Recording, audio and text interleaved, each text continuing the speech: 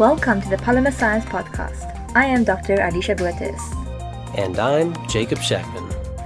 In this podcast, we'll be speaking to researchers from around the world and talk to them about how their work is improving our daily lives. I hope you enjoy our conversation and that you learn something new.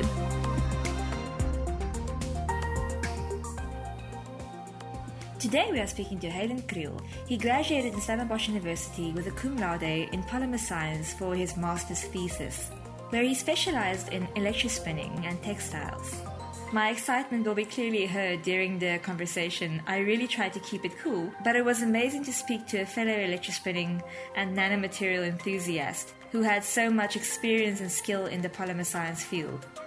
We also talked about his new role at the Nordic Biotech Group and the research that he's doing on the multi-purpose product called Nordshield. Nordshield won the Sustainable Healthcare Innovation Award in 2019 and is really a unique product. It is extremely versatile, natural, non-toxic and effective against bacteria, fungi and viruses. It was an honor to talk to Haydn about his work, but also his life in general and the amazing research he is doing in Finland to promote sustainable healthcare. Please remember to subscribe and share this episode if you enjoyed it, and thanks again for your support. I really appreciate it. So I just want to welcome you to the Polymer Science Podcast officially. Yeah, thank you. And really thank you for just putting aside some time to talk to me about the work that you do. And on a Sunday, no less. It's really kind of you. No, I thank you for inviting me. It's an honor to be considered. So it's really great. Thank you. You have a lot of background on specializing in nanofibers and electrospinning, which is, like I think most people know by now, one of the passions that I love to speak about on the podcast. But I want to hear from you. How did you get into polymer science and specifically go into nanomaterials and textiles and electrospinning? Sure. So I was in the first group of students to embark on this 4-year course called BSc in Polymer and Textile Science. And this was the brainchild of Haydn Kriel at the Department of Chemistry Polymer Science at Stellenbosch University.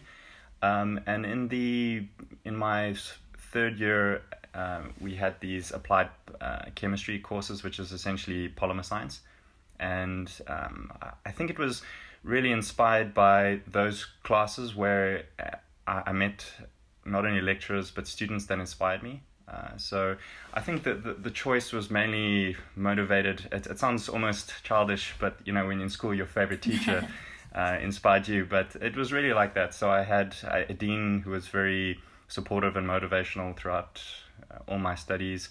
I would say, you know, my favorite professor of all time was Prof. Mellon. He really made polymer science tangible and accessible. Now the department head, and also Ron Sanderson. He was my supervisor. He gave us some undergrad special topics lectures. He was also just made it really polymer science really fun. And then I think the most influential person was probably Eugene Smit, who's the founder and CEO of Stellenbosch Nanofiber Company. So sometime at the end of my BSc, I was kind of a bit at a loss for should I continue studying or not. So I kind of approached a number of people looking for mentors to help me. And it was really him that kind of came to me, and he said, well, you know, he's happy to talk through this, you know, pros and cons. And he said, why don't I spend a summer in his lab? So really it was one of these small little rooms lost in somewhere in the annex of first year chemistry building. And we really spent the summer like inventing things, cutting things out of plastics, drilling, pop riveting, charging things up with electricity and seeing what happens, and then also doing fundamental research. And it was just a really cool experience. And I think he kind of taught me the love of inventing, R&D, and it just so happened to be in the nano space. Nanotech is very cool. Lots of interesting things happen. But I think if you can invent in any field, I think it would be interesting.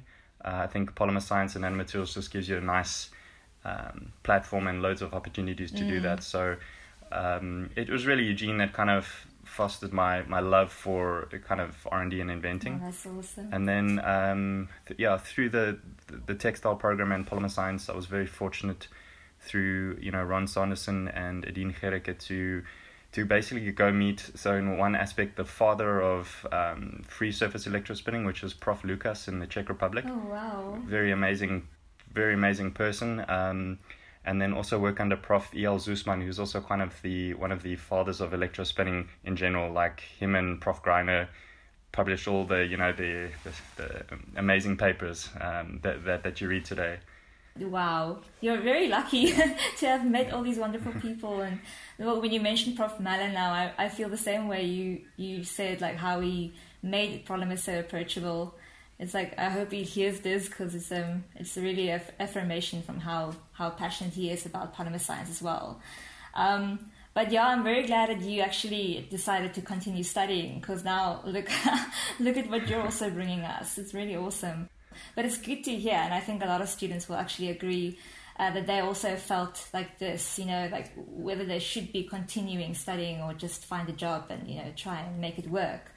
I know I felt like that, like when you are at the end of your BSc, how do you decide whether it's a good idea to continue or not? But luckily I also had a few people that told me, if you have the opportunity, why not just grab it? And especially if you have nothing specific in mind already, you're still floating around finding yourself, then that opportunity doesn't come for everyone. So if it's you, then great, go for it. Definitely. And just I think you can attest to this. Just hats off to Stellenbosch University and the Department of Chemistry and Polymer Science. I think they really make it easy for good students to get funding and to have these amazing experiences.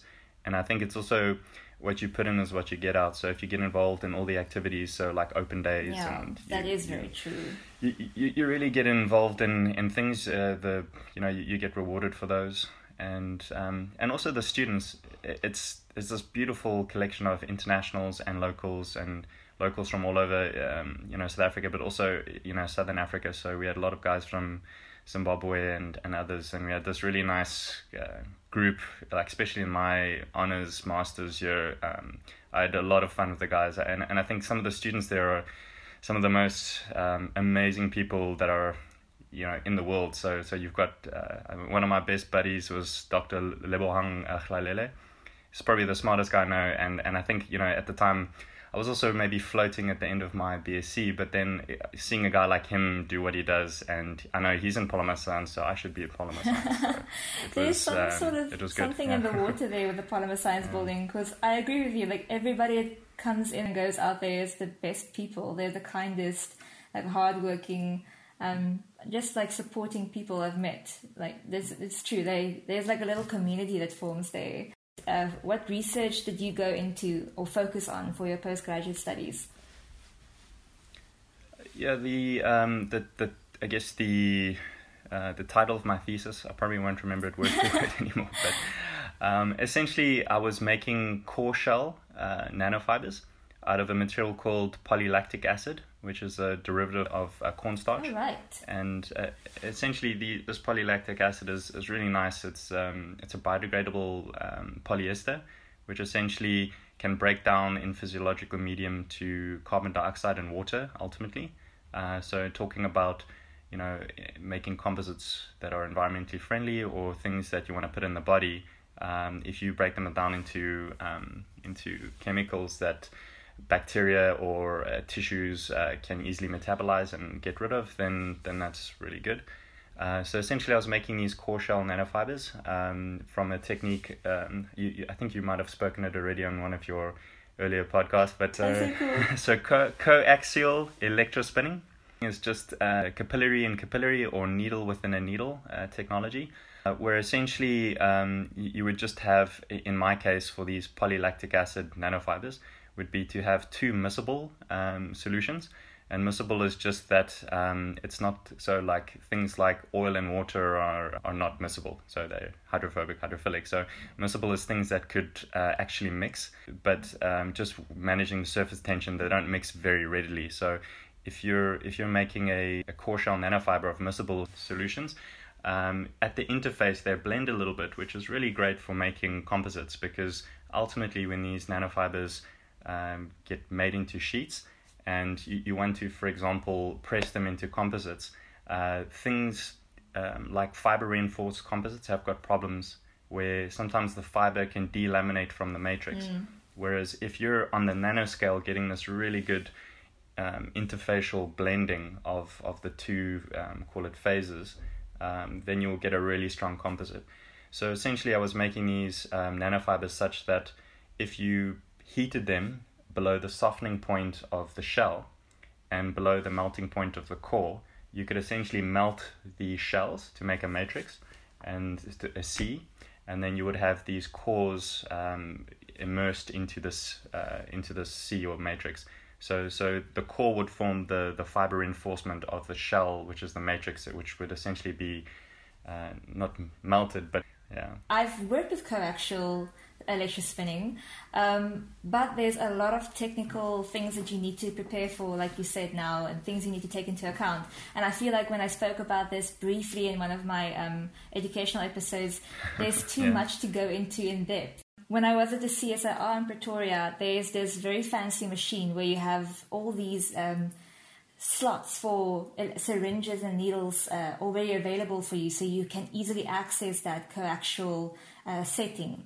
But I just wanted to know, like, did you have to make your own setup for coaxial electrospinning? Yes. Because I can't imagine that was available to you. Yeah, so the early days of it was what's really nice working as a student under Prof. Sanderson, so the late Prof. Sanderson, and also being in kind of working in the same space as Eugene Smith, was that you had to kind of be very independent very quickly, and as you know, well, back then specifically, this was like when was this? 2007. Oh wow!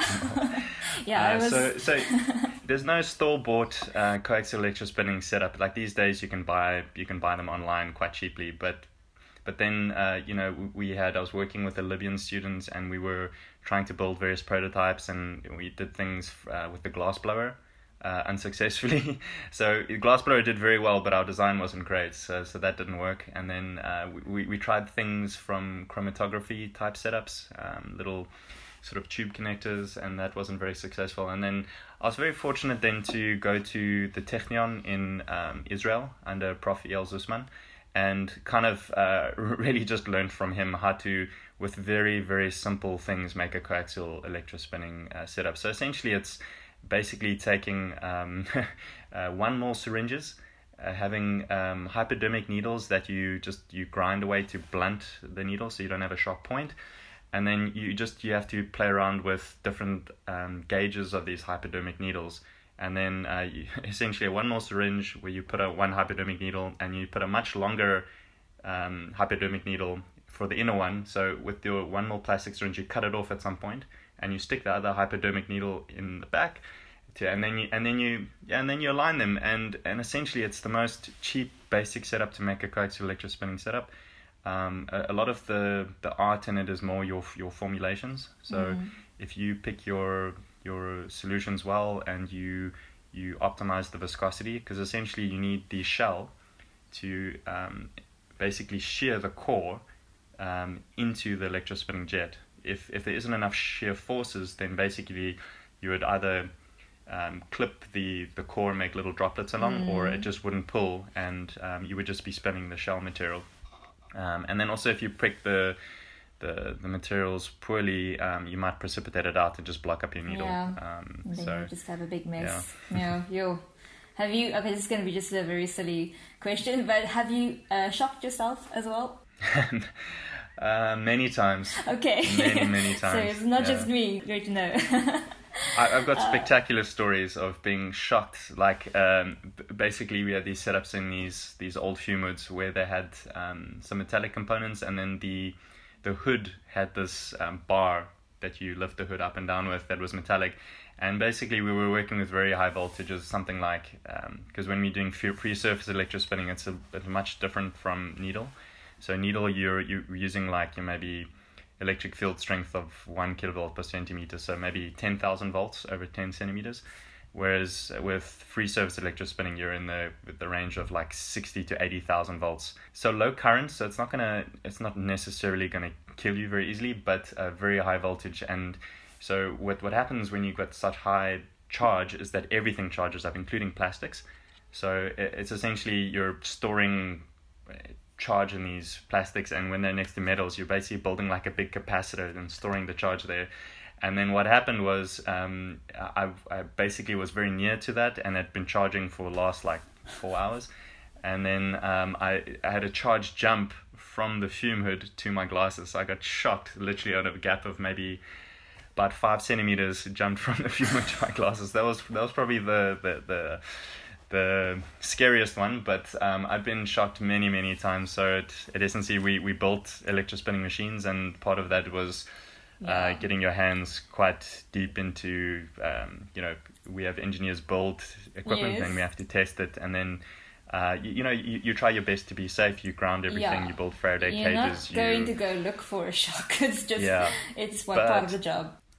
But at 80,000 volts, when plastics charge up, and you don't anticipate when those things happen, and actually probably the worst charge that I probably got shocked on was more like charge built up on plastic surfaces rather than the actual machine. Yes. No, I feel like I'm immune to any electric shocks right now. Like, I really you become an X-Men. Yeah, it's like some sort of mutant power. But so my next question is, you originally, now after you've finished your studies, you originally started working with the Stellenbosch nanofiber company. Now they're a very impressive nanofiber company that's working with medical devices and personal care products, and you were the R&D manager of a team there. And it was a very small company at the beginning. I remember maybe you were like 11 people, but I know it has grown a lot since then. So how was it working at the SNC company? Yeah, so essentially SNC was founded at the end of November 2011. A spin out of Stellenbosch University, but it started even earlier than that. So I was working as after my MSc, I'd been working for about just over a year as a contract researcher, trying to help Eugene basically develop the technologies to kind of get to the point where we could find investors.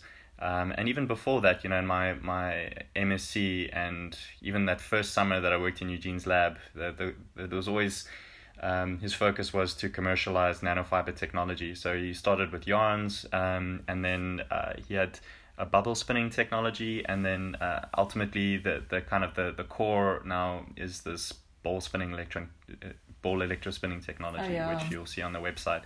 And essentially, the company was founded with 3 people. So it was Eugene, myself, and Donna Lee van Staden, who's still there today as the quality manager.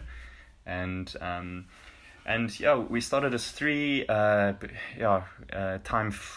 We built first pilot scale machines, developed lots of applications, and essentially when you've got this high throughput electrospinning technology, and you can make these high surface area materials for anything really, from filtration to energy to personal care to medical tissue engineering, you name it, you can, if something needs high surface area and something that you don't want in a powder or like a brittle film, nanofibers can essentially be used for that. So we kind of what was unique was starting off kind of as a scientist, and then eventually as the company grew, and as a startup you start with a business plan, and that changes many times, and eventually you figure out how do you make money as a small business, and eventually we figured that out, and we got a really incredible team together, to the point where I think we were, when I left, we were 28 full-time employees, and then we had a post-production staff of around 30, so it was about almost 60 people on site at any one point, and now I believe it's even more. Yeah, it's probably doubled in that time.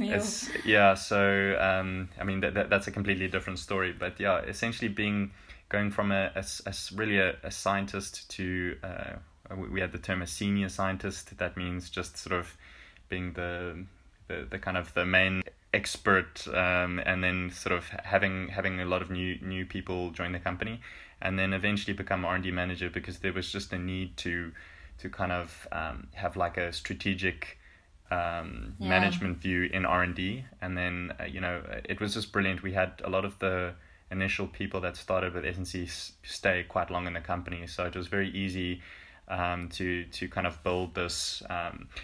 We never liked the word hierarchy, but just a simplified term of using the word hierarchy is just, we had a very easy way of building that because we had such good people. And being an R&D manager was great in the sense we started not in the medical field, and then we became in the medical field, which required us to learn a lot of the quality management systems. So we were S&C is an ISO 13485, 9001 and 22716 compliant company, so the quality management system certified according to those standards.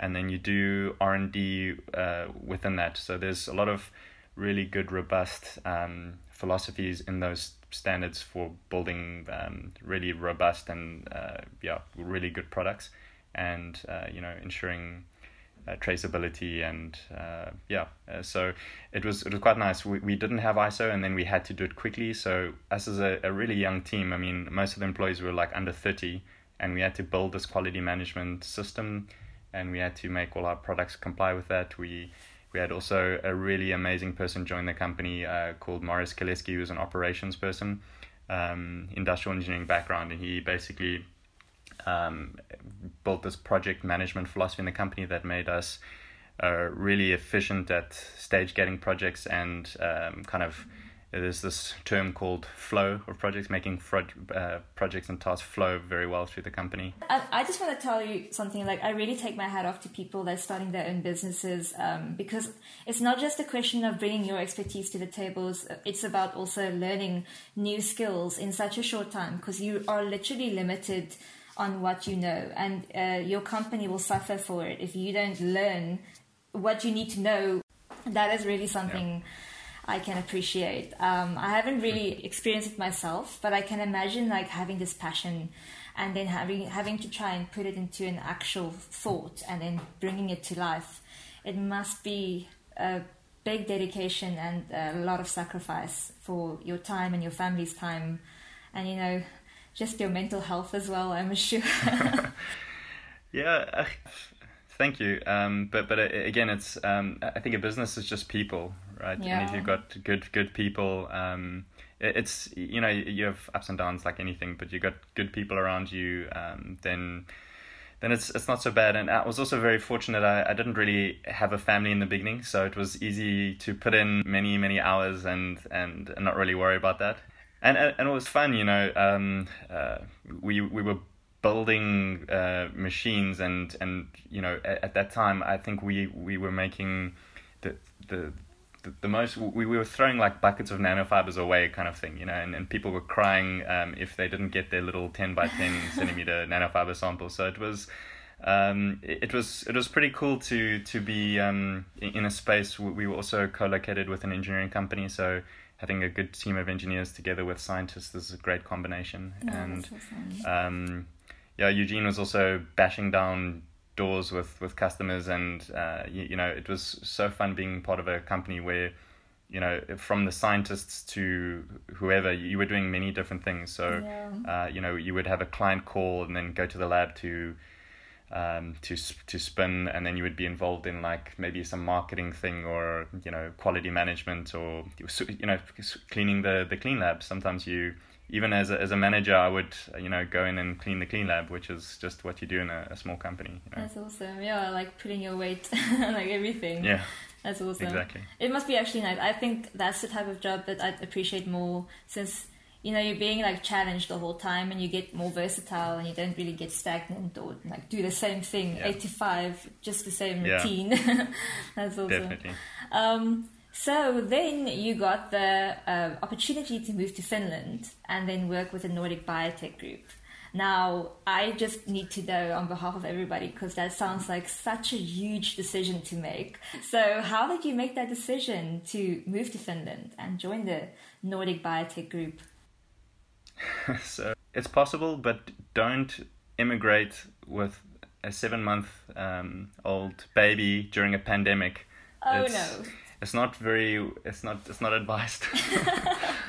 It's not the ideal situation. No, but it was, it's fine. And I think you spoke about it on your previous podcast. I think Lisa Fontaine was speaking about this imposter syndrome. I think, as a South African, you're not sure if you can do it, and what your worth is, and then you just realize South Africans are incredibly adaptive, and culturally we fit in pretty much anywhere, because South Africa is so culturally diverse, and you learn how to deal with lots of people and speak to people, and I think a lot of the world can learn from us, I think. Oh, that's amazing. I really agree with you. You took the words out of my mouth. I really believe we are very adaptive. A job popped up on LinkedIn which was scarily matching all my skill set to a T. It was kind of like advertised as startup company, textile background, ISO background, medical device it's background. Like they were asking for you. Adaptive. So that's awesome. So it really aligned, and then luckily my wife Julian, she'd been to Finland twice before, so she knew the country very well, and she really loved it. So it wasn't like we said we're moving to Finland. It was this job popped up and it was in Finland. So it was one of those, moving for an opportunity, not just fleeing, not just trying to get away. So it was a solid opportunity, and that's the thing. Like people, I think these days are very sensitive of like immigrating or talking about immigration, because I think mostly when you say I'm going to immigrate, people assuming that you're fleeing or you're like running away from something or having issues with your country. But I think 9 out of 10 times is just because of the opportunity that and the area of growth that you can experience and gain more skills. Yeah. And look, it's an adventure. I think more than anything else is. Our daughter was quite young, so it's like if there was a time to make a change, she's not. At the time she wasn't talking, so it was quite easy for her to. Yes, and you don't have to take her out of school or anything like that to disrupt her or anything. Yeah, that's true. I know there's a lot of postgraduate researchers and students and young people in scientific careers that is considering immigrating, some with family, some away from family. How would you give them advice on how to approach this decision, and what are the things that you would tell them to avoid besides not moving with a 7-month-old? How would you advise them to go about immigrating, or what should they look out for when they make their move? Well, so it's first just the decision. I think your decision needs to be strategic. So, not just say I'm going to move because of whatever. Because again, I said you never. If you've got problems in South Africa, it's probably not necessarily just the country, or something going on there. It's got to look towards yourself. So, first, what is your reason for moving? Get that solidly worked out, and then what's nice is if you do that out of emotion, you can always come back to that same reason and you're happy with your decision. So first, make a good decision that this is what you want to do, because it's tough, being away from things, and South Africans were adaptive and, we can fit in pretty much everywhere, but it's tough being away from family and things, and things like that. So your motivation for going needs to be strong, and you always need to, when you do go over, and there are tough times, and there will be, you can go back to that main decision. So that's kind of the first point. And then my one of my best friends, a guy Richard Braithwaite, he's got this great quote. He says, "Always position yourself to have the most opportunities." So, and that's not necessarily abroad. In South Africa, there are lots of government grants for doing R&D, for starting companies, developing and growing businesses. You've got a huge pool of scientists that are not being, expected to be paid in euros and dollars. Very well educated and very smart. And so, if you've got good opportunities in South Africa, then there's no necessarily to move and stuff. Yes. But if you do have more opportunities and if you position yourself somewhere abroad to have more opportunities, then that's good. So yeah. So I think that's also just like good advice in general for when you're picking a field of study, not to like lock yourself up into one little specialized field. Yeah. And then, so just to then sort of just the things to make it easier is, South African Home Affairs is a bit slow. Everybody knows that. So, and I think now with COVID and queues and things like that, it's quite problematic. So, if you are considering it, get ahead of your documentation. So if you've got the green mamba, the South African passport, and you want to move somewhere where it's not like most places where I think people are considering pursuing study, you would need some kind of a visa. So you would need in Europe you need a temporary residence permit in order to come and work here.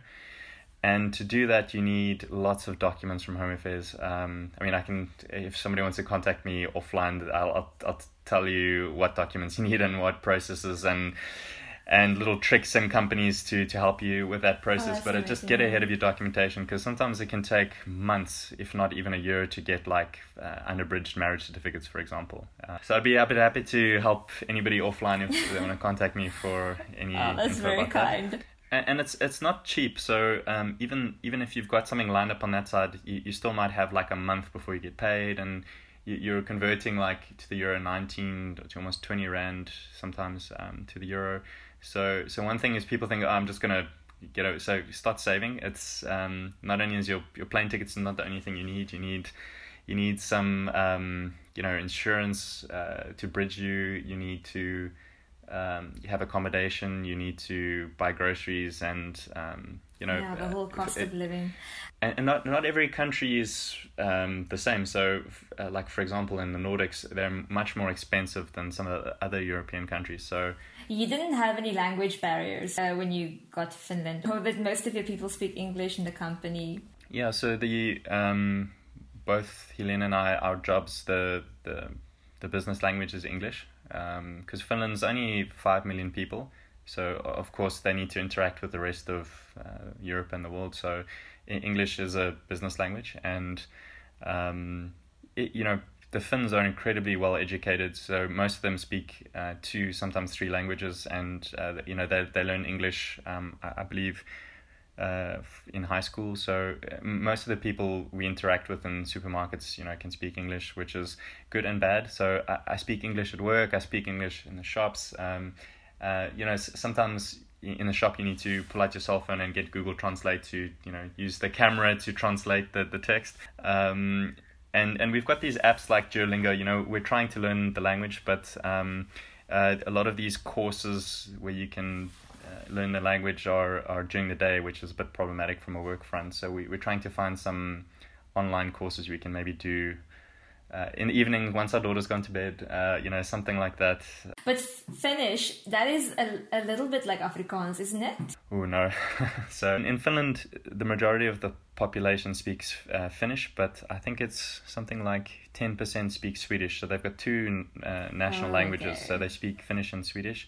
Swedish is quite Germanic, so very similar to Afrikaans, but Finnish is more like similar to Estonian and I believe like Hungarian. So good in the sense that the words are like as you read them is how you pronounce them, but bad in that there's very little relation to English or Afrikaans. So wow. But okay, so just to get into it, the Nordic biotech company that you work for, they have Nordshield, which is like a multi-purpose product. Can you tell me a bit more about Nordshield and what that is? Yeah, so Nordshield is a brand for the core technology, which is, as you correctly said, it's used across many different products and product spaces. This core technology was developed after basically a decade of R&D by our sort of principal inventor, Kari Halopainen. And the company was founded in 2016. And basically when I started the company, there was a lot of these formulations that had been developed. There's international patents pending. So a lot of the core R&D had already been done, which is a bit different from my background when I was involved from scratch. So it was interesting. So that's why my title is actually Application Development Manager. So I'm basically finding homes for this technology in different spaces. So a lot of the technology has been developed, so to speak, but there's obviously a lot of regulatory, technical file information that has to be developed. And then, of course, just as an example, like we do these textile treatment products, and obviously we've proved it on, that it works on textiles, but every customer's got their own unique textile and their own unique equipment that we have to make sure that we verify and validate our technology on their product. So essentially, the company is, I kind of call it the mission, or the philosophy is that we're harnessing the power of nature. So our core technology is a side stream, or call it byproduct from the forestry industry. So what's nice is it's a natural, sustainable technology. And what we try to do across all products is sort of include this naturality, sustainability view on all product development. So making sure that it's not harmful for humans or for nature.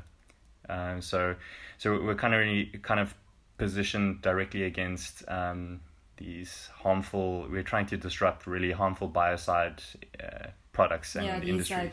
Common disinfectants. Yes. Exactly. So you've mentioned like the strategy, but like how you develop this multi-purpose product. But how big is your team? Sure. So we're officially 9 full-time employees. So it's quite a small company. Okay. But that's nice. Yeah. But actually, with many, so probably maybe 100 full-time equivalent outsourced functions. So for example, essentially we've got a core team with quite critical expertise to develop these products.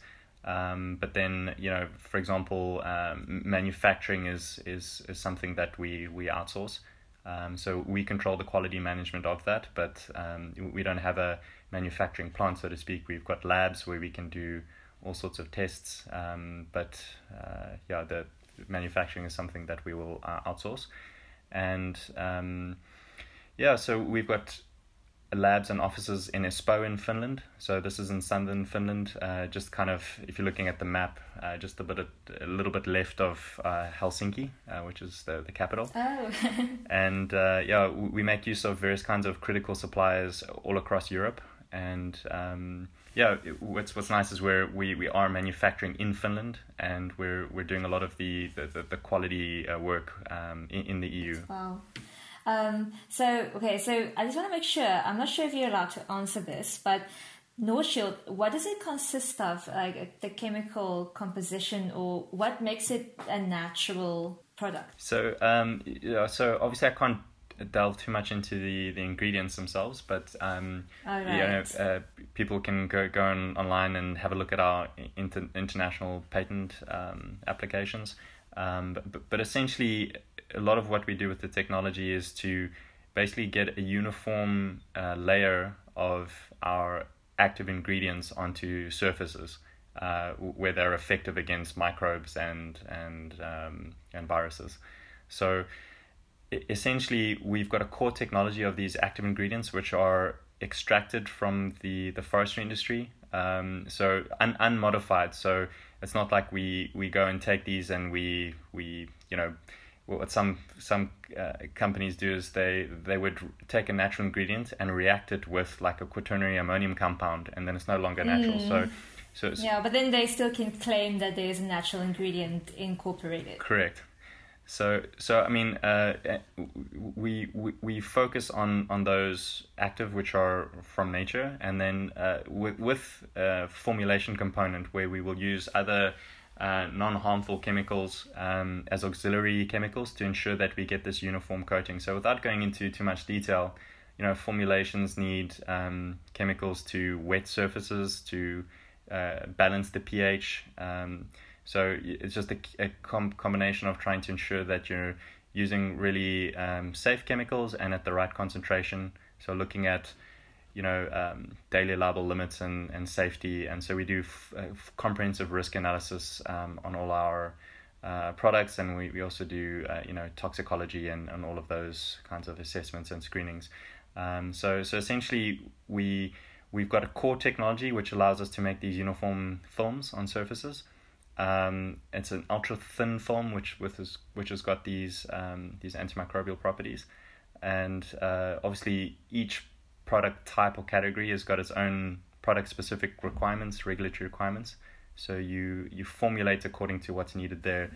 Yeah, that actually brings me to my next question, because you've mentioned now that it can be used on surfaces, but what are the various applications that it can be used for? Yeah, so it's also one of these nice problems to have. It's, you've got these great performance efficacy against microbes and viruses, and you've also got it's a sustainable and safe product. So you can use it effectively everywhere. So really being focused on a product development pipeline that you try to use your best bang for buck products first, and make sure you manage your resources effectively. So you can't do everything, but we do have key focus areas. We've got kind of groupings of technologies. We call them say Nordshield fiber, which is fiber treatments for the consumer textile market. Then we've got Nordshield medical, which is medical devices, and this also includes fiber treatments, but for the medical device market, but then also things like wound salves, and then we do have a couple of others in the development area on the medical side, but I can't talk too much about that. And then we've got also what we're calling Nordshield Clear, which are basically formulations for cosmetics as well as veterinary industry. Wow, I didn't even know about that. So we also have now within the cosmetics side there's these disinfectant sprays. So essentially we're developing all these products under the ISO 13485 and 9001 umbrella, and what's quite nice is these disinfectant sprays are already on the market, but then all the other products are kind of really mature in the product development phase in terms of validation. So we're in the clinical trial sort of phase, or entering that for some of our medical products, and then for the textile products we're in pilot phase with many customers. We will actually see, especially for the consumer textile treatments, we'll actually have products coming to market in December, which is so our product is on the market, but products treated with our product will be on the market in December, so for Christmas. So it'll be great. Yeah. All right, so you're kind of taking over the show and incorporating natural disinfectant into company products that's usually had to depend on other types of disinfectants, which wasn't natural, safe to use. Do you have your own little certified or logo that you put onto these companies' brands just to indicate that you're also bringing your side? That's awesome. Yes, yeah. So we have kind of a co-branding view where it's kind of like Nordshield inside. So there's it's good. It's good from, I think, both companies' point of view if you've got the strong brand to indicate you've got this natural, sustainable antimicrobial technology there. So we try to look for co-branding models, and also not just with every company, like-minded companies who are also looking to reduce carbon footprint and to promote this kind of circular economy. So we essentially, we can talk about all the products, but I think the one that's kind of our main focus here at the moment is these textile treatments, both medical and consumer. And essentially we make a concentrate of this in Finland, and then we would move this, would ship this to our customers where they would have some kind of a textile finishing company.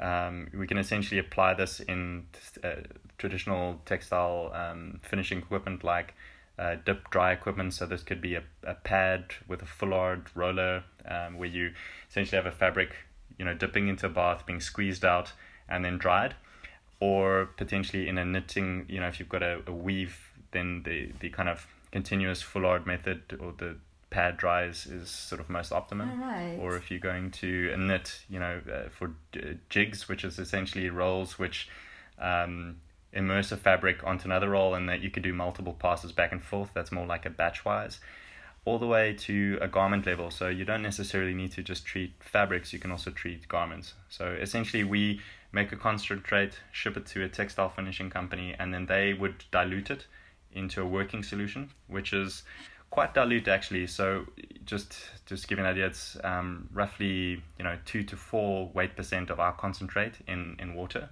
So a really low amount gets added to the textile. That's why we've got this really ultra thin film which forms on textiles, which virtually doesn't change the textile properties. That's perfect. So that's literally the amount that you need for it to be effective. Correct, yeah. So you're saying that you can actually, physically, if a shop or a company produces garments like, say, Cape Union Mart or something, where they have hiking clothes, can they physically then sign up with you and have their clothes treated and expose it to Nordshield's product?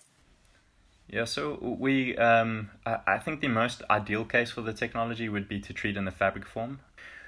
The one thing to ensure is that our technology is the final treatment on a textile. Right. So that you have this ultra thin antimicrobial layer at the surface. So, for example, you wouldn't want to do this on the fiber level, because fibers need to undergo sizing to protect them through weaving, for example. I see. And then you might, on top of that, for example, bleach, and then you might do dyeing, and then add flame retardants. So we don't want our technology to be masked by those. Yeah. So essentially, from fabric level all the way to garment, we can treat. And it just depends on who the brands are and what their infrastructure is. So we're also working with industrial laundering companies to see how we can, as you said, once the garment's already manufactured, how do you apply to the finished garment that's already in circulation? So, but essentially any process whereby you can dip your textile into a working solution of our material and dry it, then you can essentially use that to apply Nordshield to a fabric. Yeah. I'm just thinking about the pandemic now, and how COVID-19 has prevented a lot of people to import and export.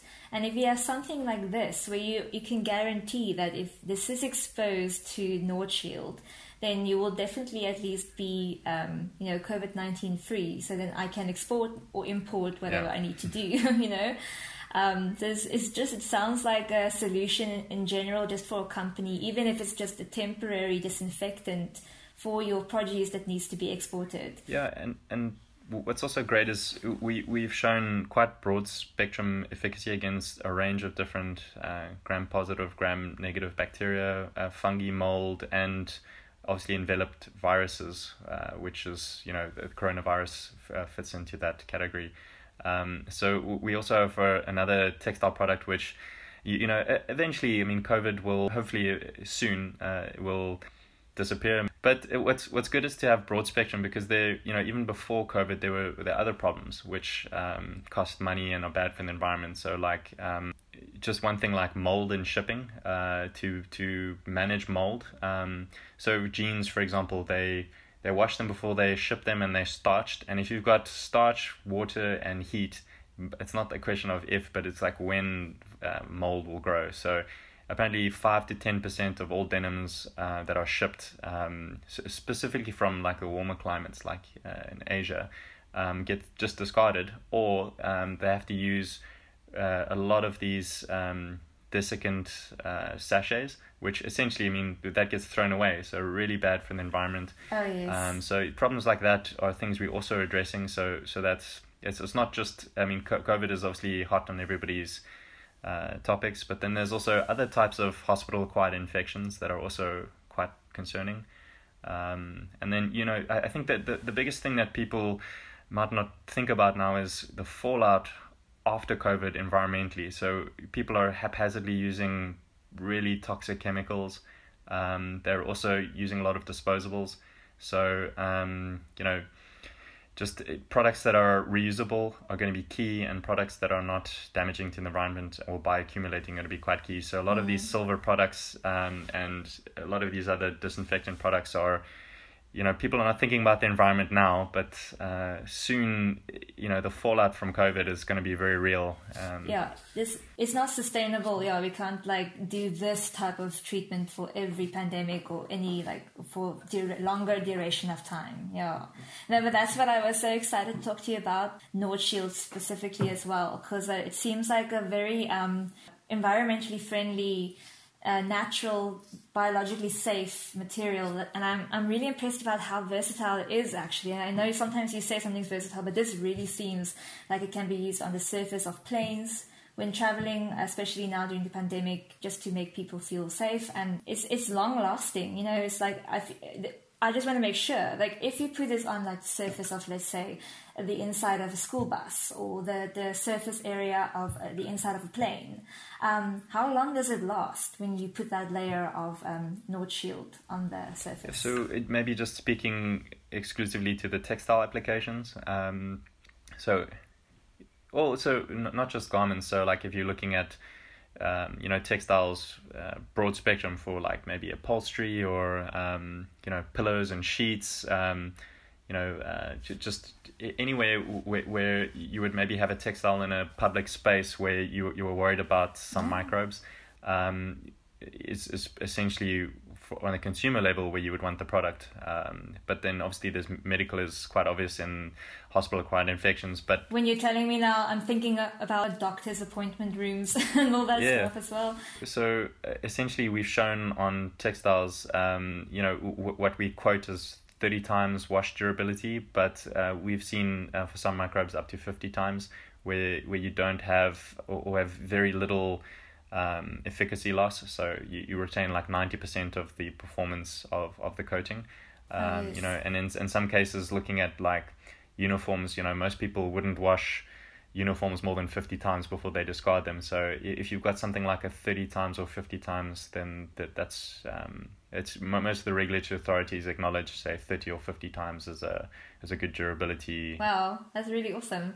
So I just want to know, because it sounds like such an amazing product, is there any limitations to Nordshield? So I should say no, right? Of course not. That will be the correct answer. So I think I've touched on something already. So I think, it's a workable limitation, and perhaps in the future we will completely work around that. But our technology needs to be the most terminal treatment on the fabric. Sometimes textile manufacturers don't like that. They like to add all the chemicals in one dyeing step, for example, and treat everything at once. So that's for cost savings and other reasons. But maybe that could be seen as a limitation, is that we have to be the terminal treatment on a textile.